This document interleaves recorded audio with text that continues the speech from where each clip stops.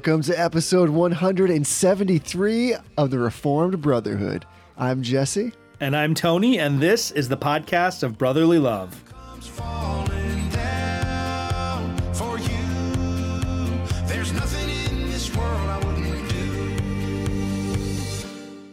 Hey, brother.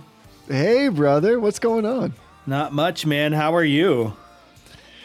Back among the living, and I'm just going to use the opportunity to go sneak right into my denial, which I'm going to, at the end, try to turn around into something that's a little bit more favorable. But yeah, so we recorded last week, and I think our motto is in the regulative principle of podcasting: can't stop, won't stop. Yeah. So, but I was like at the end of the podcast last week, like feeling horrible. And when I went back and listened to it a little bit, which I don't always do, I was like, man, my voice sounds horrible. And so that was like the beginning of the end. And I had the flu this past week and somehow made it through the podcast, then had a crazy fever. And then later in the week, when it didn't go away, went and got tested. And they were like, yo, you got the flu. And I was like, yeah, I mean, I got something going on. I just need some help here. Yeah. And the doctor who I saw, she said to me, did you get the flu shot? And I was like very sheepishly, because I was embarrassed at that point. I said, no. Oh, and she was man. like, wouldn't have mattered anyway. She's like, I'm seeing everybody who still got it. She's like, the strain, at least in this particular area that we're getting, is nothing like the one that, they have to guess and choose one ahead of time. And so I guess it's not been the case, but yeah, I haven't had like a crazy fever in a long time. So it was like a super adventure and like just trying to do normal things, because there was a time where I was like, I feel like my brain is not working. Like it just wasn't working. Yeah. Yeah. Get your flu shot, people. I don't care what the doctor says about this one not working. 'Cause here's what happens, right? Is if not enough people get the flu shot, and the flu starts to circulate around, that's when it starts to mutate. And that's when people start to get the flu who already got the flu shot. So there is the fact that they have to like guess at a strain, and sometimes they get it wrong. Right. But also, if not enough people get it, it mutates. And that's part of why people still get the flu later in the season. But yeah, man, the flu it's no joke. No, I haven't been that ill in a while. And I was actually at some points like surprised at how awful I felt, because I felt like I was being a super baby about the whole thing. Yeah. And you and I were talking about this just before recording, and this is where the denial, I guess, comes in. This is one of those quintessential slap this in the traditional category of Jesse denying against the fall and sin and how that affects our bodies. It's all of that, but it's like that to another degree from what I've denied before, because as we were just talking about, the flu is so dangerous because your body is trying to destroy it, and your body will literally try to destroy itself in an effort to make sure that it kills all of the virus. So of course, like when you have a crazy high fever or something like that, that's what it's trying to do. But there's all these other awful side effects. But that dysregulation between those things, the fact that it's trying very diligently, because it's been fearfully, wonderfully made to combat some kind of invader. And yet at the same time, it's possible because of sin that it's going to do all this irreparable damage to your body in trying to do the very thing it was created to do. So It's just an amazing manifestation of the fall. So I am denying against the flu, but I want to flip it just slightly. And that is to say, in many ways, though, I've fallen on my knees this week and have thanked God for his goodness in giving us, or allowing us rather, to experience sickness, because for two reasons at least. One is to remind us how good it is and what a blessing it is to feel well. And that to have the juxtaposition of those two things is a blessing we ought not to take lightly. So sickness has in its way that wonderful reminder that we are contingent beings that we often forget when our health is great. The second thing is it makes us very compassionate for those who are suffering, and for those, we often have the benefit of having a season of sickness, but there are some for whom that is really their way of life through no choice of their own. And so it's a wonderful way both to be reminded of the goodness of God and then to be given a heart that is compassionate toward those who are suffering. So that's my denial, but I'm trying to sneak in maybe a little bit of an affirmation in God's goodness, even in the midst of the sin in this world. Yeah. Yeah, that's a good word. But on top of that, just get your flu shots, people. There's really like no two ways about it. It's most of the time it's free. It takes like 12 minutes. Just do it. Even if like it doesn't actually help you not get the flu, it doesn't make you get the flu. It doesn't hurt you. Just do that's it. true. Just take care of it. definitely very little reason to not get a flu shot. Again, I don't want to go back to a trope that we've trampled on many times before, but this is why we're one of the top 50, was it 50 healthcare podcasts or companies or whatever. Yeah. It's exactly for PSAs like this. Like people hear this in the medical profession, they're like, yeah, this podcast is on point. It is. Not only do they give have the really good theological discussion, but really the balance that they provide by way of healthcare advice is also exceptional. Yeah. I'm expecting another award nomination after this episode. So am I. Our email's going to blow up on Thursday. We're stepping up our game. So speaking of stepping up games, you want to also drop your denial? Yeah. So I'm going to drop a denial. Please, if you are a snowplow driver, don't take this the wrong way. I've had a tough time with snowplows this winter. So we had a storm event on Thursday and Friday. And oftentimes when we have a big snowstorm, we have one tiny car and one SUV that has 4-wheel drive. And so Ashley and I, my wife Ashley, will carpool. And this time we actually chose to sleep over at mom and dad's house because they're closer to work. The dog could stay during the day. That way, if we did get stuck, they can take care of the dog and feed her and everything like that. And so we come home on Friday night, and our car, my small car, which was still at the church, is plowed in, which is not typically something that's a big deal. Like you just wait, and when the plow comes the next day to sort of finish the job, you move the car and they finish the job. Well, the guy came and he plowed while I was gone. I had to run to the dump and do some errands yesterday, and he came and plowed again and plowed my car in even more. But he normally when they plow, they actually do a really good job of getting the rest of the lot, right? It's in the church parking lot. They get the rest of the lot, and then there's just this one spot that's not plowed. But he totally phoned it in. So this morning when we had church, the lot is basically 75% plowed.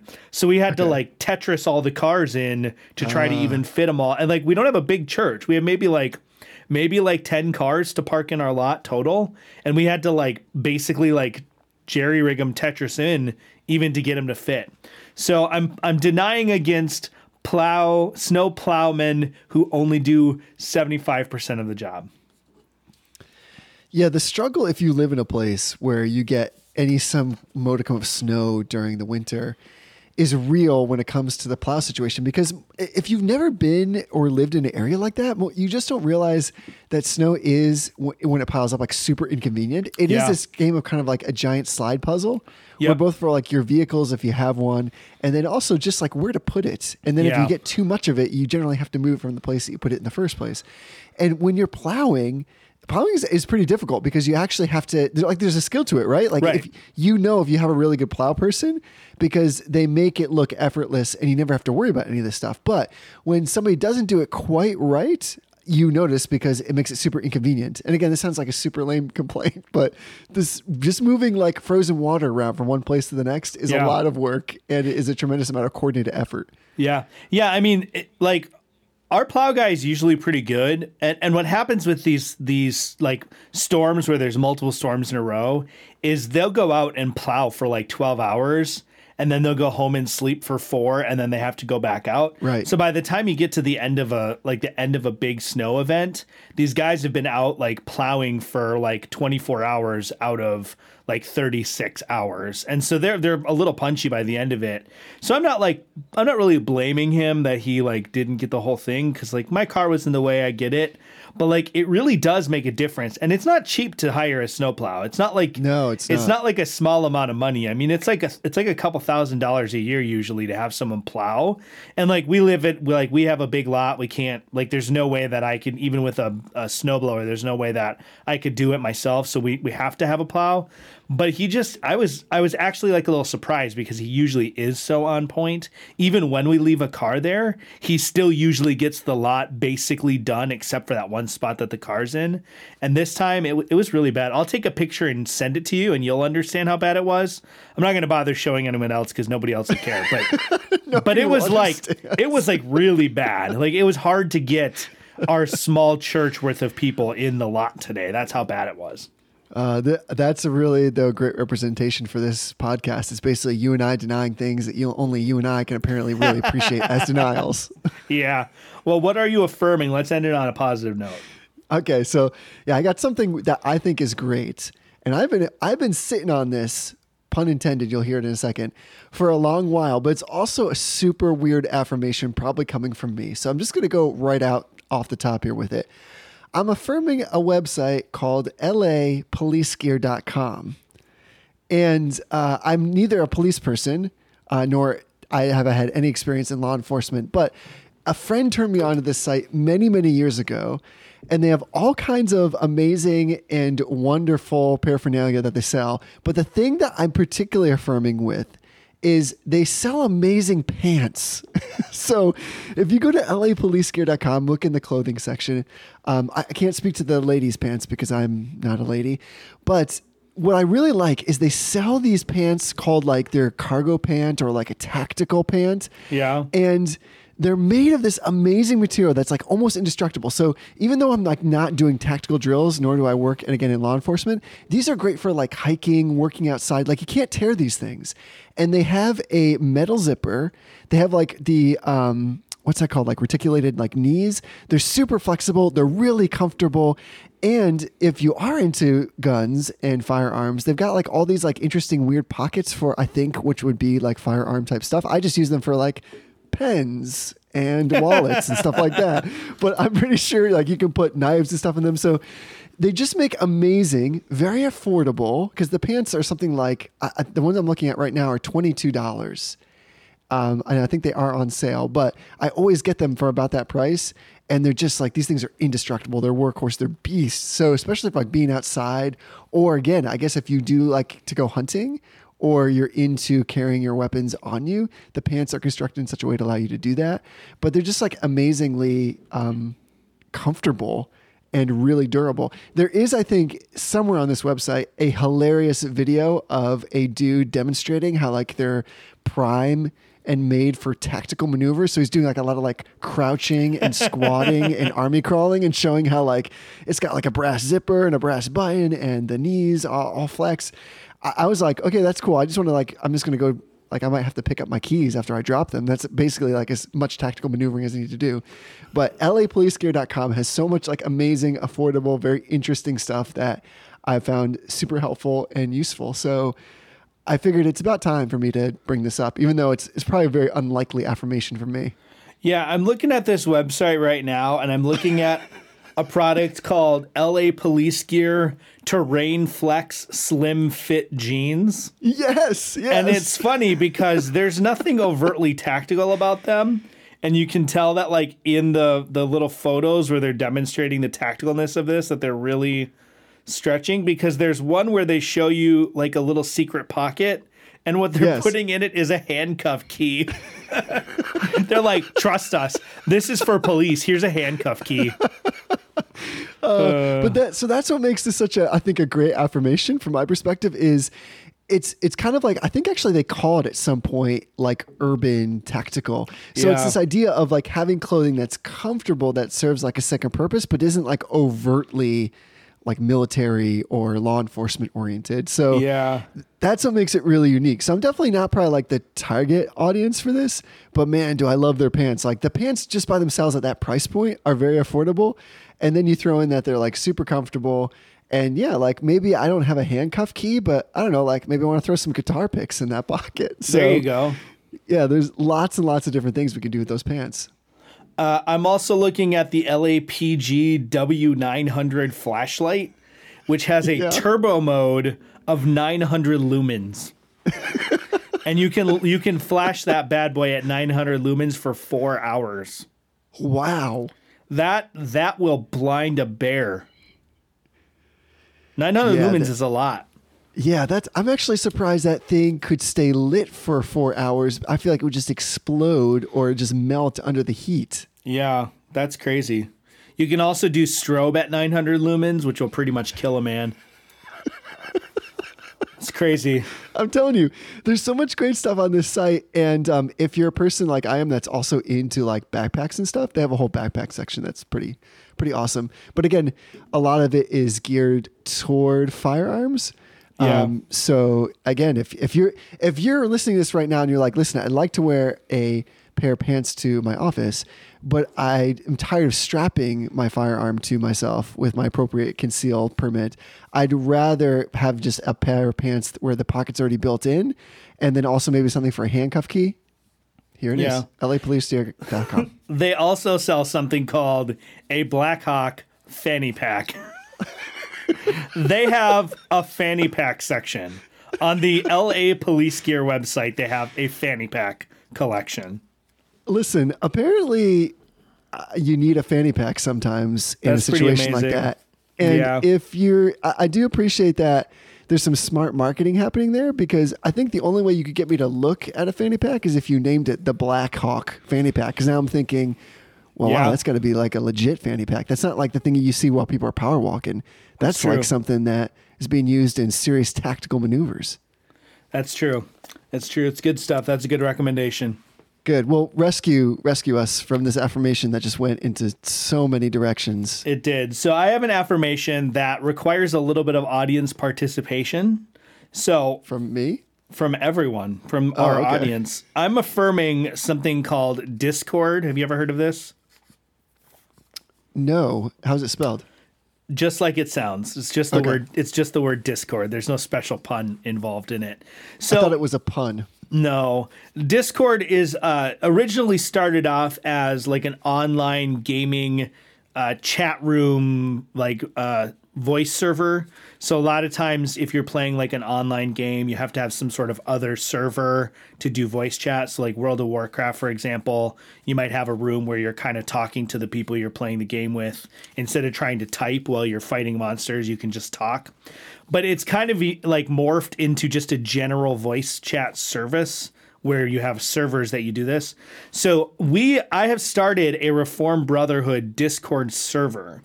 And so I'm affirming this service, and the audience participation point is that everyone needs to go and join this server. And along with the Discord server, I've also started something on a website called caravan.ca, which is like a book club service that utilizes Discord servers.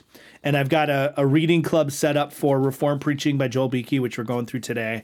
And then also a reading club for Institutes of the Christian Religion, which I'm reading through this year and some other people have joined. So you can go on here. It's a place where you can chat about the books you're reading. You can have real-time chat either through text, like typing through text, or through voice. You can put it on your phone so you can actually like just jump into the server like you're talking on your phone.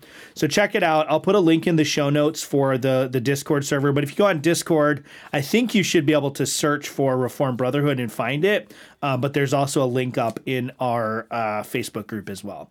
So check it out. I'm affirming Discord, specifically the Reformed Brotherhood Discord server. And so this is something you can also use to chat about video games? Yeah, so like if you and I were playing Mario Kart, although I don't know why we would need to talk to each other while we're playing Mario Kart, but like if we were playing Mario Kart and we wanted to talk to each other, instead of having to type what's going on, we can just talk through the service. So you can like chat in real time? Right, yeah, it's like a voice service. So it became more popular in like tactical RPGs or like online role-playing games where like if we were playing World of Warcraft and we were going to fight a big boss together, you might have 15 different people that you have to try to coordinate a strategy with. And in the middle of a battle, if you're trying to like shift the strategy or change someone's role, rather than trying to type that while you're also trying to fight the monster, you just have this voice service where you can talk to each other like in real time as the game's going on. But you have to kind of do that separate from the game, otherwise it lags the game down. So there's all these different services that cropped up, and Discord is the one that became like the sort of the premium or like the premier version of it. It used to be that you'd have to have like your own server set up, but Discord has that service all taken care of. You literally just log in and create a channel, and it takes care of all the technical end of it. Man, every day is a school day on the Reformed Brotherhood podcast. Yes. So that's what I'm affirming. Join up, check it out. It'll be great. I love it. Well, speaking of this ongoing theme of learning things and it being a school day, and school days come with books, We are, as you said, still making our way through Reformed Preaching by Dr. Joel Beeke. We'll be making our way through this book for some time. So again, come on, get on the Reformed Preaching train. It's still never too late. And one of the great things we keep saying about this book is the chapters are somewhat encapsulated, so you can pick it up and join us even where we're at right now, and I think still get so much out of it. And to that end, we're looking at chapter 13, and this chapter is in the series about Puritan preachers, and it's all about John Bunyan. And I'm actually really excited that we're finally at J-Bun. Yeah, I don't know if he would like you calling him J-Bun, but yes. Yeah, one of the things that I think is so cool about this as I was reading is everybody or most Christians, particularly Reformed Christians who've been Reformed Christians for any period of time, like any length of time, have either heard of or read Pilgrim's Progress or read part of it or heard it referenced in a sermon or something. But most people are familiar with Bunyan in terms of that element of it. Maybe they've read Grace Abounding to a Chief of Sinners, which is like his autobiography of his life. But most people are not familiar with him as a preacher. I did a little bit of study in seminary on Bunyan because I had a course on English Puritanism. So I know a little bit about him as a preacher, but it was exciting to sort of read through this and learn a little bit more about his own style, his emphases, and kind of what we can learn. So I think it's a great chapter to sort of look at to say, there's these kind of big heroes of the faith that we think we know, and we probably only know one element of them. So we should take the time to learn the rest of it because it really kind of like fleshes out the rest of Bunyan's life. And I think gives some insight even into like as you read Pilgrim's Progress, or if you read like some of his other works, it helps you understand those works a little bit more clearly. Yeah, I'm glad you brought it up that way, because my thought was that this chapter proves the worth of this book, if only for that reason, because it's trying to bring to light some things that we often don't spend much time thinking about. Bunyan is kind of like almost a caricature of his own self, but it's because we've made him that way. And so I actually would make the contention that he is the most underrated Puritan preacher, because we usually think of him as the storyteller, and we know very little, and just because we haven't invested a lot of our own time to understand more of what he said. So even before we get to talking about him, I want to piggyback on something you just said and throw this out there as kind of like a challenge to people. If you haven't read Pilgrim's Progress, just do it. Like, there's no reason to wait anymore. Just do it. And you're going to pick it up, and especially pick up the one written in the original language. It is going to be tough to read through, but it is worth it. And I would encourage you to labor through it, actually, and really take your time to understand what he is doing in the story and the characters and the allegories that he's using. It's worth wrestling through, if only because so many people speak about it. But what I found is that there's actually a very few many people have taken the time to actually read it and try to metabolize it. So this is a great excuse to just jump in. It's a very short volume anyway, but it's a great reason to just pick it up if you haven't done it already. The other thing getting into Bunyan that I was struck by is we spent a lot of time in this book looking at examples of men. For example, one of Bunyan's contemporaries, John Red Boots Owen. We've looked at a lot of people like John Owen. And in their life, what we've seen as they've come to the discipline of preaching, they've come by way of a lot of immense, intense learning. They had a natural ability or skill set, and then they were trained in a formal, very formal way that was of kind of a rigorous nature. What we find interesting about Bunyan is basically the exact opposite. That here's a man whom God used mightily in his preaching. And yet, even by his own admission, I think there was some sense in his own life that he was not like his other contemporaries. Right. That his education, his experience basically was his education. He didn't have that kind of formal training. And yet, still, here was a heart that was not only on fire, but God used in a way to bring about the word powerfully in such a way that was as if he had all of that formal training. Yeah. And one of the things that Beeke points out that I've always thought was interesting, and this wasn't new to me, but it was interesting to read, is Bunyan actually began to regularly preach from his pulpit before he himself even experienced the assurance of salvation in his own subjective experience. And it was actually through that preaching that he kind of came into more of an assurance of salvation, which is not typical. And one of the things that I think it bears saying as we read some of these figures is that just because someone like Bunyan or like Spurgeon comes to mind, just because someone like this exists where they haven't done the learning, they haven't studied. In our day and age, you might say like, well, they don't have an MDiv or they haven't been to seminary. Just because someone like that exists doesn't mean that those things aren't important or necessary, or should be. Some people say like, well, Spurgeon didn't have an MDiv, so nobody needs an MDiv. Like, that's not a good way to look at it. So right. I think that's important to call out here. And this element of him beginning to preach before he even was assured of salvation himself, like in his own experience, it's the same thing. Like, you shouldn't put a new convert up on the pulpit and tell him to preach just because there are John Bunyans and Charles Spurgeons out there who were amazing preachers who faithfully exposited the word without having been converts for very long and without any formal training. Just because these people exist doesn't mean that they set the tone or they're the ones that set the bar in terms of experience or education. Right. I agree with you. This exception is not the rule of life with respect to how preaching ought to be. And I think part of the reason why perhaps God, if I can understand the situation even remotely well, allowed something like this is because, that warning given so that there might not be a puffing up. I think what's unique about Bunyan is that he was literally in many ways surprised that anybody would even listen to him in his speaking. Yeah. So here's a man that was not at all going and preaching the gospel because he was in some way trying to elevate himself, or this was his moment of self-fulfillment or a self-aggrandizement. That's what struck me, is that here's a man that was so humble, so undone by the weight and the glory of God that he almost reluctantly went.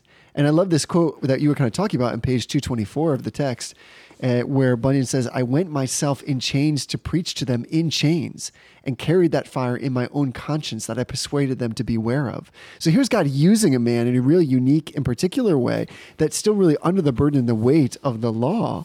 And he's so under that weight, so humbled that he can't even believe that anybody would listen to him.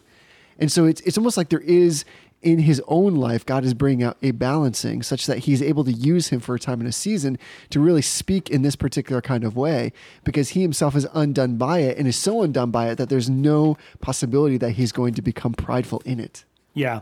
Yeah. And this kind of marks, have we talked about any of the Puritans yet? I don't think we have, that were really experiencing the persecution of Elizabethan England the way that Bunyan has, at least.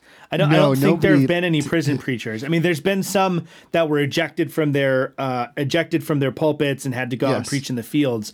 But Bunyan is unique, at least among the people we've read so far. Certainly not unique among the Puritans as a whole, but among the ones we've read about so far, in that he suffered under pretty significant persecution for his preaching. So he was arrested on more than one occasion. I think he had 2 imprisonments. The first one was relatively short, and the second one was much longer and much more difficult.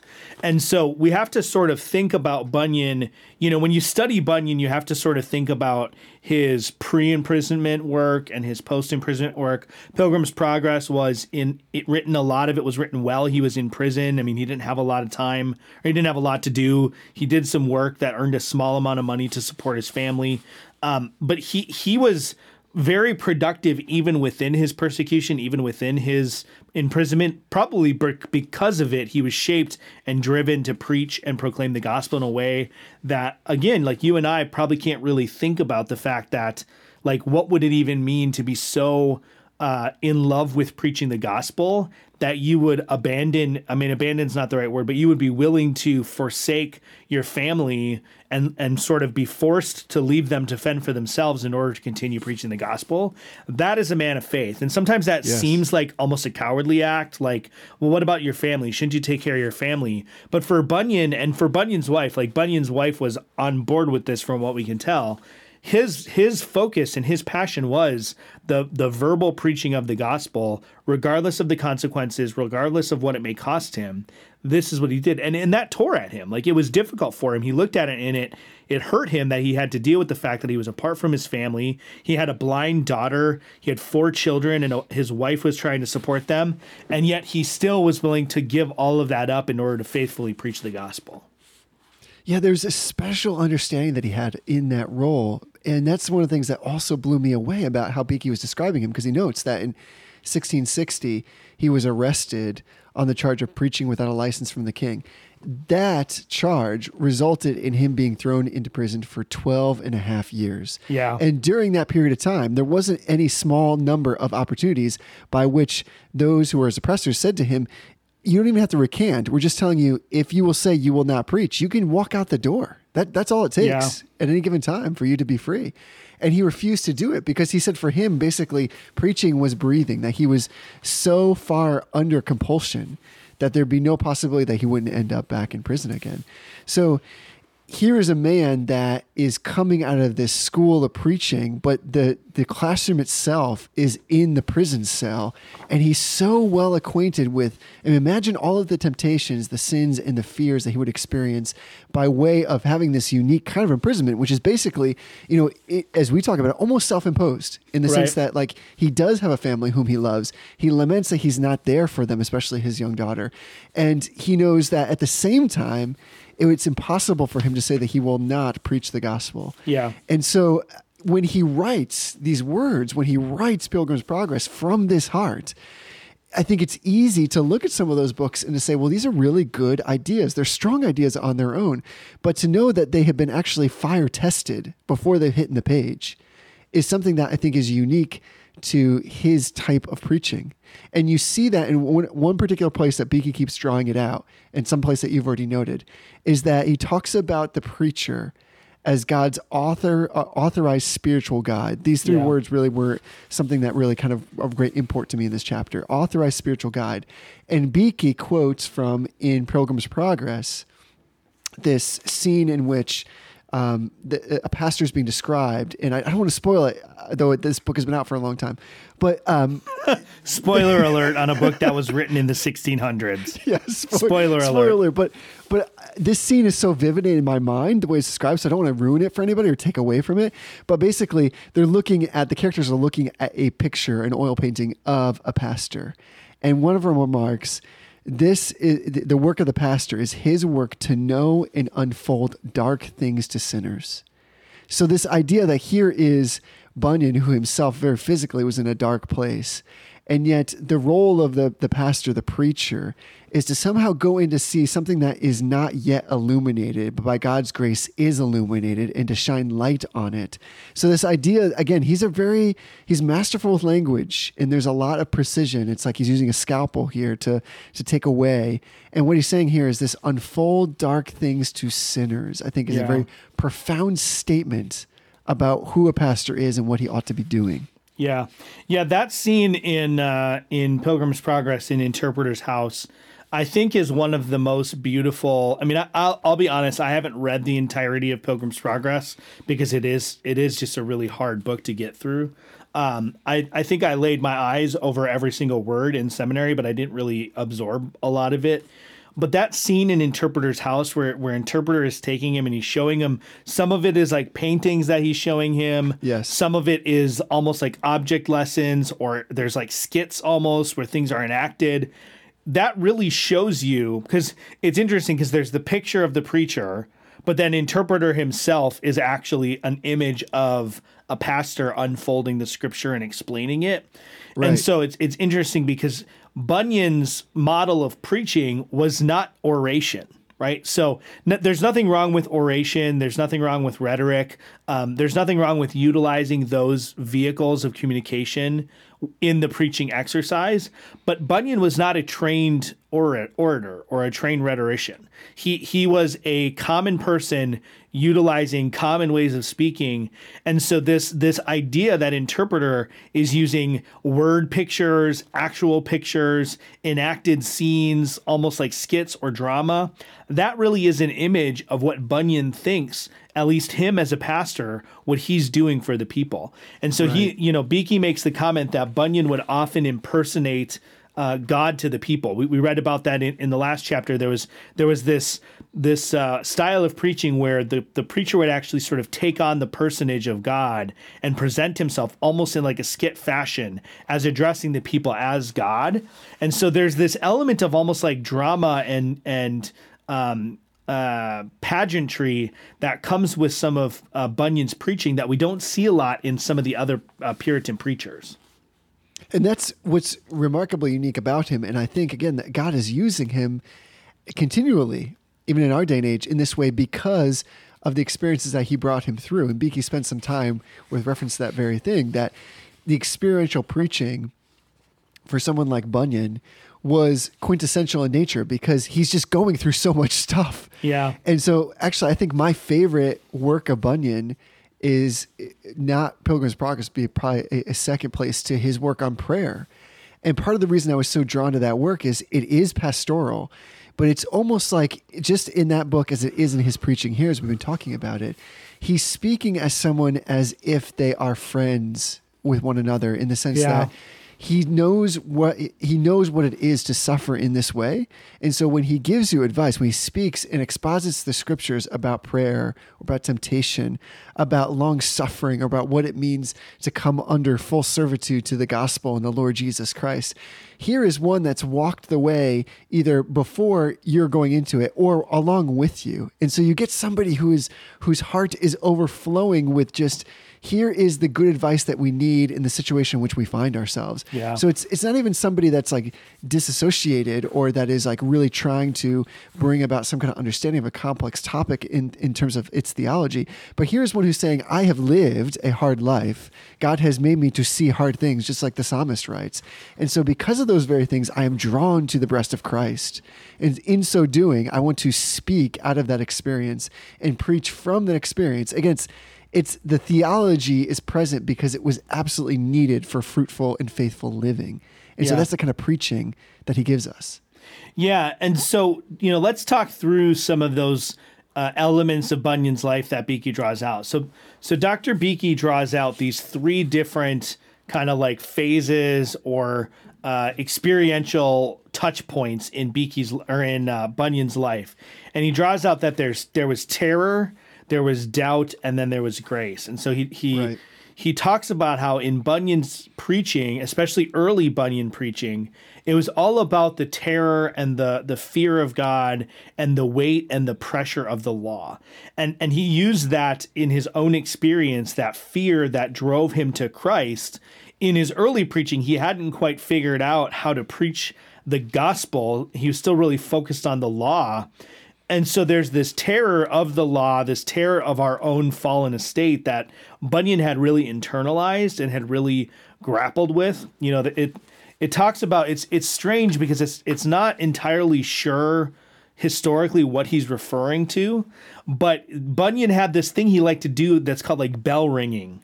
And they don't really know exactly what it's a reference to, but apparently there was this thing he did, and he felt really guilty about it after he would do it. And he had this experience where he actually overheard these women talking about him and how like terrible of a person he was, and that really like rocked him to his core, because one of them was a godly woman, but one of them was just sort of an ungodly woman. I think there was actually an instance where he actually overheard a prostitute talking about how terrible and how dangerous Bunyan was. And so this experience of even the ungodly standing in judgment over him really drove him to be fearful of the Lord. And then through that, even after he became a Christian, he still had this nagging doubt about his salvation that followed him even into his early preaching ministry. But then as he as he grew and matured as a Christian and as a preacher, he started to comprehend and grasp and therefore be able to preach the grace of Christ in a way that he hadn't before. And so Beeke kind of lays out these three phases or these three stages in Bunyan's maturing as a Christian to really sort of demonstrate how Bunyan then crafted all of his sermons. That his sermons had this element of the fear of the Lord, this weight of the law, the terror of that. And then he sort of enticed people to doubt themselves a little bit, to understand that they're still in a precarious position. And then he would apply the grace of God in order to sort of resolve that terror and doubt and drive them to the one who can give them that grace in order to resolve and to assuage them of their fear and doubt.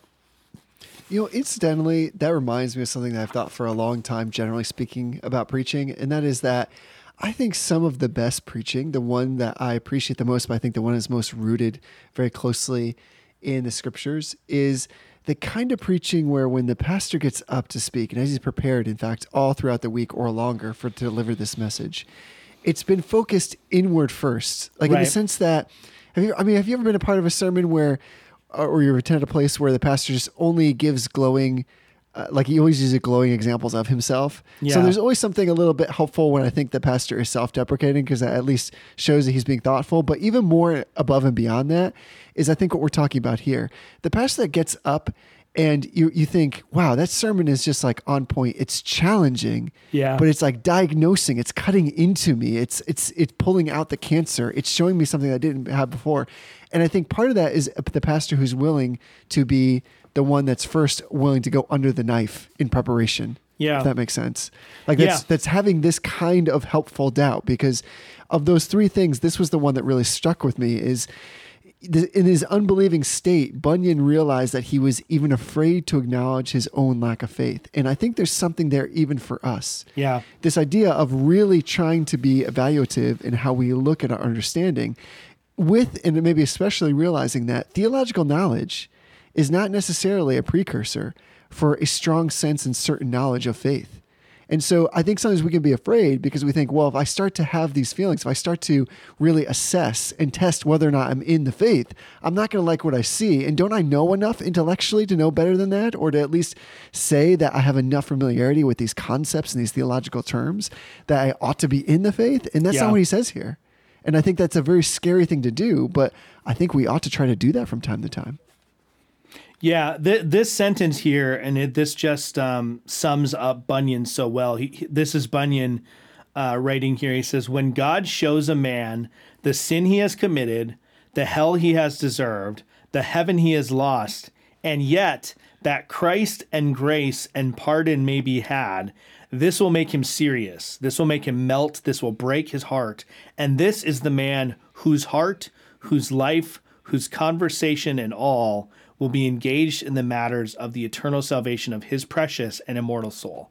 And that really encapsulates Bunyan's whole program for preaching.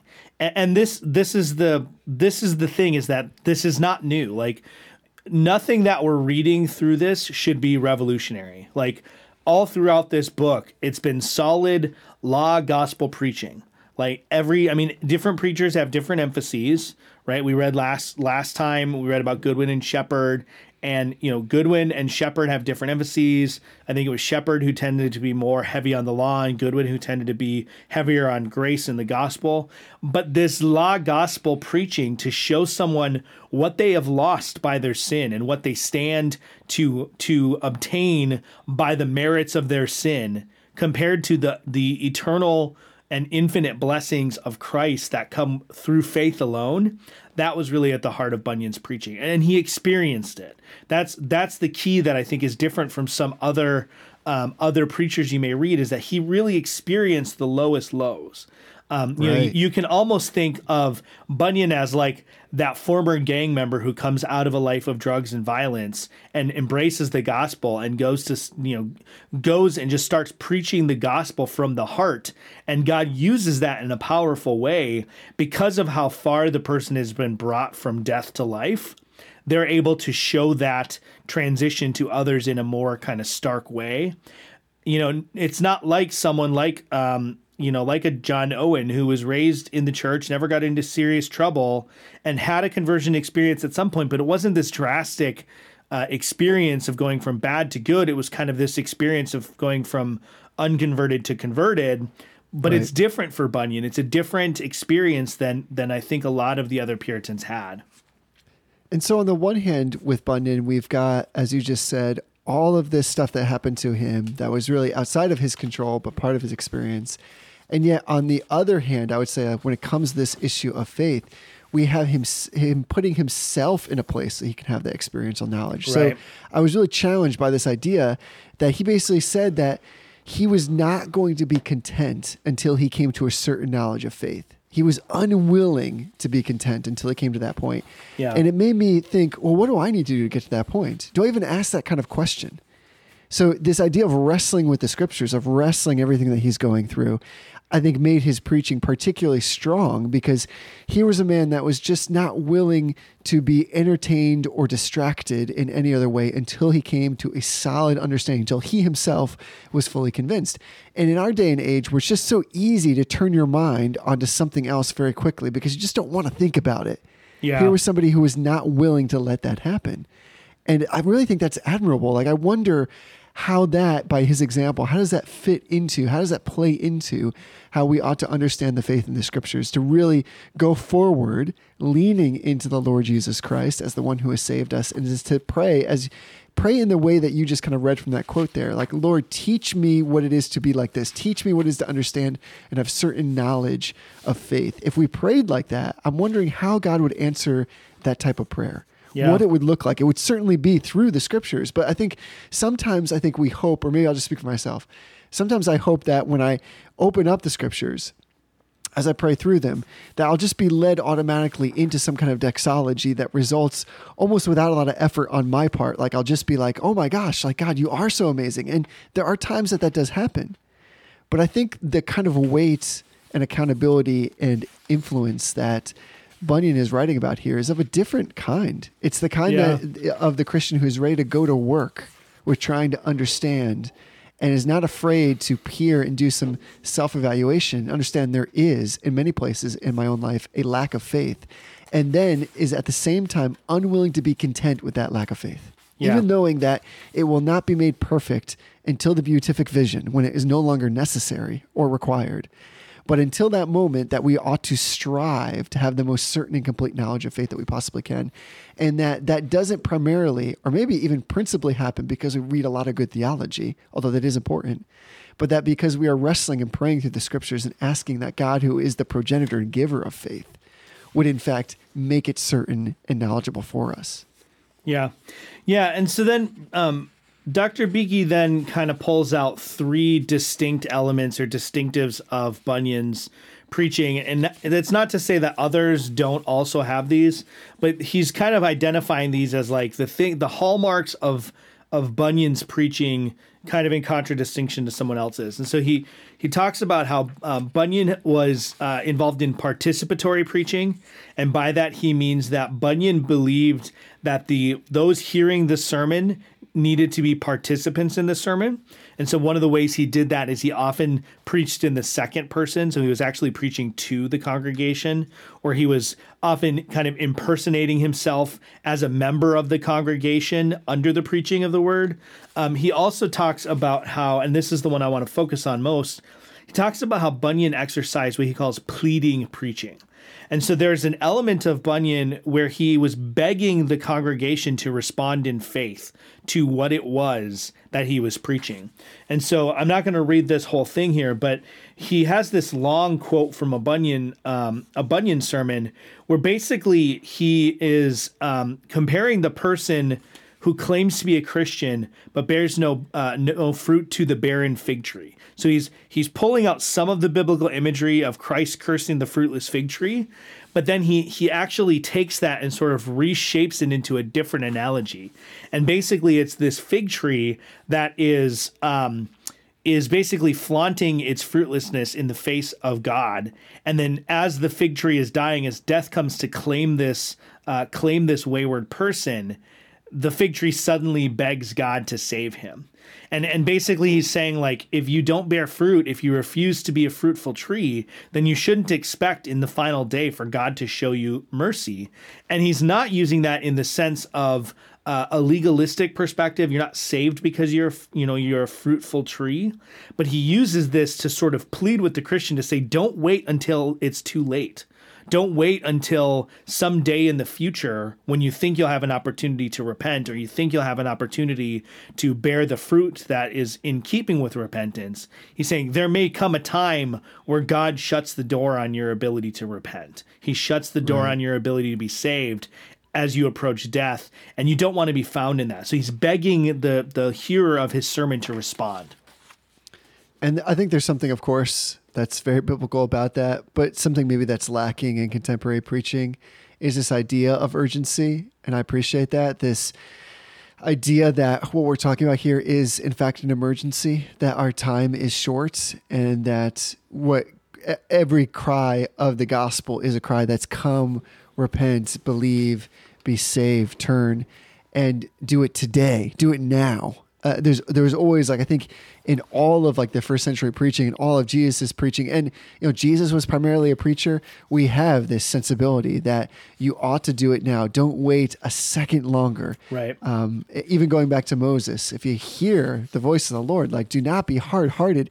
And I love how kind of Beeke talks about how there is this tension between knowing that not everybody is going to respond to that message, but it does not mean that you should not couch it in language that has this kind of real sense of urgency. Yeah. Yeah. And then the final distinctive that he calls out, and we don't need to spend a lot of time on this because this has been a common theme throughout all of the preachers we've looked at, is that his preaching was really focused on exalting Christ. So he calls it Christ exalting preaching. And he's saying that even though Bunyan's preaching had doctrinal elements and there was this evangelistic element to it as well, that at the end of the day, his preaching was not only doctrinal, but was also doxological. So regardless of the fact that it was a doctrinal treatise, that it was an evangelical sermon, it also served for glorifying God and driving those who are in its hearing to the further worship of God. And so you have this three-part element of Bunyan's preaching that really forms kind of the core distinctive of his way of doing things.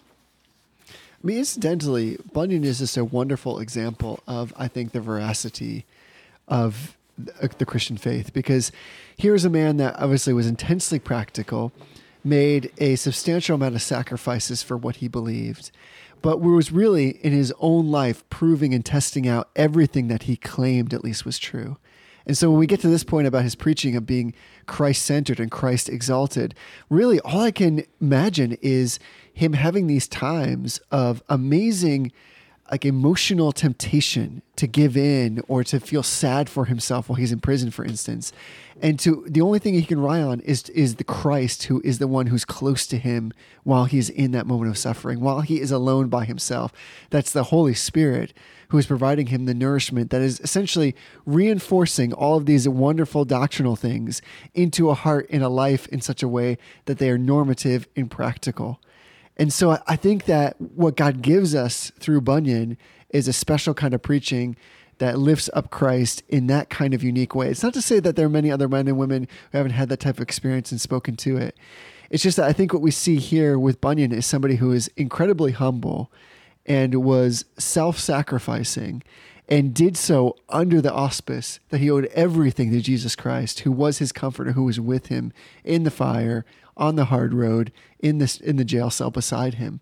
And so I think that I don't want to say that colored his preaching. I think that was his preaching, that here was an ethic where its strongest incentive was in its practice.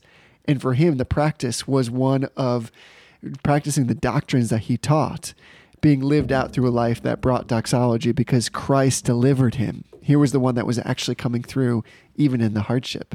Yeah. Yeah, I mean, Bunyan is one of those figures that I think whether you agree with all of his theology or not, whether you agree with his preaching or not, he is such a significant figure in the history of Reformed thought because he does come at things with not a different theology, but a different way of looking at that theology. Yes. Yeah. When you read Pilgrim's Progress, there are, if you read Pilgrim's Progress with a real strict eye to the Ordo Salutis, and I have a question I want to ask you about that, but if you read it with a real strict eye to the Ordo Salutis, it's kind of messed up. Like he gets it wrong. Funky. Yeah, it's a funky way to look at it. And, there's the Holy War and there's things in the Holy War, which is another allegory that he wrote that just don't quite sit right. But if you read him and you look at him, you can't avoid the impact and the influence he's had. I mean, some figures say that the Pilgrim's Progress is the second bestseller in all history of English literature, second only to the Bible. It's this enormous work of cultural significance that even, if you look in like Penguin's Classics or like Oxford's Classics, like anthologies, Pilgrim's Progress shows up in these as like a massive work of English literature. You can't avoid it. Even secular people can't avoid it. So I wanted to ask you, with that in mind, when do you think Pilgrim/Christian actually gets saved in the Pilgrim's Progress? That is the question, though, isn't it? It is. So what do you think? I've gone back and forth on this a couple of times, and now I'm actually more, I would say I've actually tried to, this is going to sound lame, but I've actually tried to liberate myself from trying to put down a particular experience or point where he is. Yeah. Because like you said, it's a little bit too free flowing with respect to like, we're used to think of this in kind of a logical sequence where there's a really firmly established chain of events. Right. And that's not exactly the way that he unfolds the story. And so I've struggled with that for a long time until I finally was kind of at liberty of like releasing myself from trying to impose on him that was exactly what he was trying to do. So I don't think it's particularly helpful of that, but I'm kind of like shirking the question. Yeah, that was an excellent non-answer. Thank you. I just didn't want to answer it because I don't know that I really know. Yeah. I don't really know. So I'm like a technical, I look for the details in the text. You're probably right if you're reading the story and trying to interpret all the symbolism, because there are several points. Like there's several significant candidates, right? There's when he goes through the wicked gate or the wicker gate, right? There's when the burden comes off his back at the foot of the cross. You know, there's all these different points where it could have happened and there's good arguments. But I think there's a good argument, right off the beginning of the book. It's when he's with Obstinate and Pliable, right? So Pilgrim, and he's called Pilgrim, and this, you'll see why I think this is. He's called Pilgrim up to this point, right? So the text has like little name indicators for who's speaking throughout the allegory. And up until this point, he's called Pilgrim. And he flees from the city of destruction. Evangelist tells him that destruction's coming. He flees and he starts on his way. And two of his neighbors named Obstinate and Pliable come. And they come specifically to try to persuade him to not continue on the path that he is. And Obstinate says here, what? And leave our friends and our comforts behind, right? So they say, we're coming to get you to come back with us. And Pilgrim says, I can't. You live in the city of destruction. We'll die if we stay there. And Obstinate says, well, should we leave the people behind? And then Bunyan calls him Christian. His name changes to Christian when he says, yes, because that all is not worthy to be compared with a little of what I'm seeking to enjoy. If you will go along with me and hold it, and you shall fare as I myself will, for there where I go, there is enough to spare. So there's this weird spot in the text where he stops calling him Pilgrim. There's no reason. It's not like he was hiding his name. It's not like there's some big reveal that this is some super secret person. But he was called Pilgrim, and now he's called Christian. And it's at that point where he faces the decision to go back to his life and to abandon his pursuit of God that he starts to be called Christian. So I think that's when it happens. But there are a lot of different arguments for other spots. This is one that I don't hear brought up very often, though. No, I mean, I have heard that a slight variation of that before, but I agree with you. That's an interesting theory. I mean, I'm not opposed to that. I think that's what makes this work in some ways particularly beautiful, and why I was so reticent to pick a spot is because I think oftentimes the burden falling off is the place. But I also think there's something beautiful in not knowing exactly, because I think there is a truthfulness in how he writes that this is messy, and we're getting these kind of like little snippets of amazing interactions and experiences, and God is doing something in this grand narrative for Pilgrim, and it's beautiful, and it's complex, and it's nuanced in the sense that just like in our own lives, I think sometimes we think that we are saved, like almost like what Bunyan's writing about here. Like we think we have all the pieces together and we understand. And then God does something to just knock us down. And then we realize, oh my goodness, I'm not sure that I ever had the faith that I thought I possessed to begin with. Yeah. And so I think there are almost some of those little occurrences in this narrative, although I can't say for sure, but either way, there's just all these really amazing, beautiful points. So maybe, I mean, as we're coming to the end here, again, we can just affirm, let 2020 be the year that you pick this up for the first time if you haven't before. And I think you would agree that we'd be remiss at this point if we're talking about Pilgrim's Progress, the work in particular, that we didn't again recommend something by our fellow brother Paul Cox, Yes. who he has an illustrated version of this that's now available on Amazon. It's called Pilgrim's Progress, A Poetic Journey. It's an illustrated book that's been adapted for children. It is beautiful. It is worth everybody picking up, whether you have children or not. Yeah. But this would be a wonderful foray into this story. So go check out Pilgrim's Progress, A Poetic Journey by Paul Cox. Yeah, absolutely. Well, the only other recommendation that I have is to check out this Discord server that we've set up. I'll tell you what, I'm going to toss a book club up on Caravan about the Pilgrim's Progress. And so you can join up with other Reformed Brotherhood listeners who are reading through this in 2020, chat about it, argue about when Christian becomes a Christian. In some senses, like the Pilgrim's Progress was not written by Bunyan to be an allegory of every Christian's life. It was really written to be an allegory of his life. And so this uncertainty and this, I shouldn't say uncertainty, because I'm sure that he in his mind had an idea of when it was that Pilgrim became a Christian. But the lack of clarity is quintessential about his Christian life. Like we talked about that even as he began preaching, he still was plagued with doubts. And as you go through the Pilgrim's Progress, and as you'll see, Christian becomes more and more sure of what's going on. He becomes more and more assured that he is on the path to the celestial city and that he will actually reach the celestial city. And that very much is quintessential of Bunyan's preaching and his sort of whole program for how he intended to edify the church. Yeah, that's well said. He is a unique life that God used in a mighty way, and it's amazing that something written in the 1600s would still captivate all these generations. And there's something to be said just for that. And I think you would agree that some of, as we already described, just the language and the images that he paints are like breathtakingly haunting. They're just absolutely beautiful. And there's some that they get stuck in my mind, and I do find myself coming back to them and thinking about a particular concept. And what I find is it's almost like that old concept of like the memory palace. You're supposed to try to memorize something by putting it in a spatial reference in your mind. Right. And he does that, I think, exceptionally well. Yeah. He's taking really big and broad theological topics.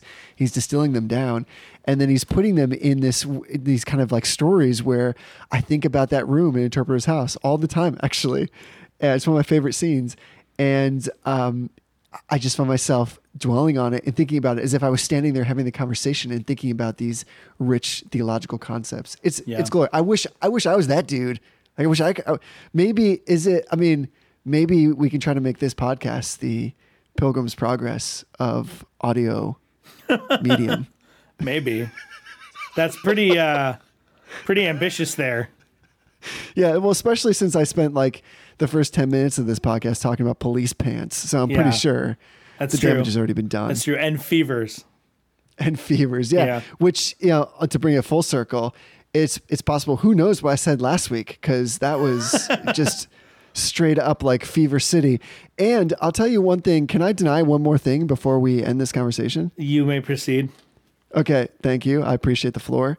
So when I went back to hear if my voice sounded as awful as I felt it did, and I confirmed that indeed it sounded fantastically awful. It did. You sounded like trash.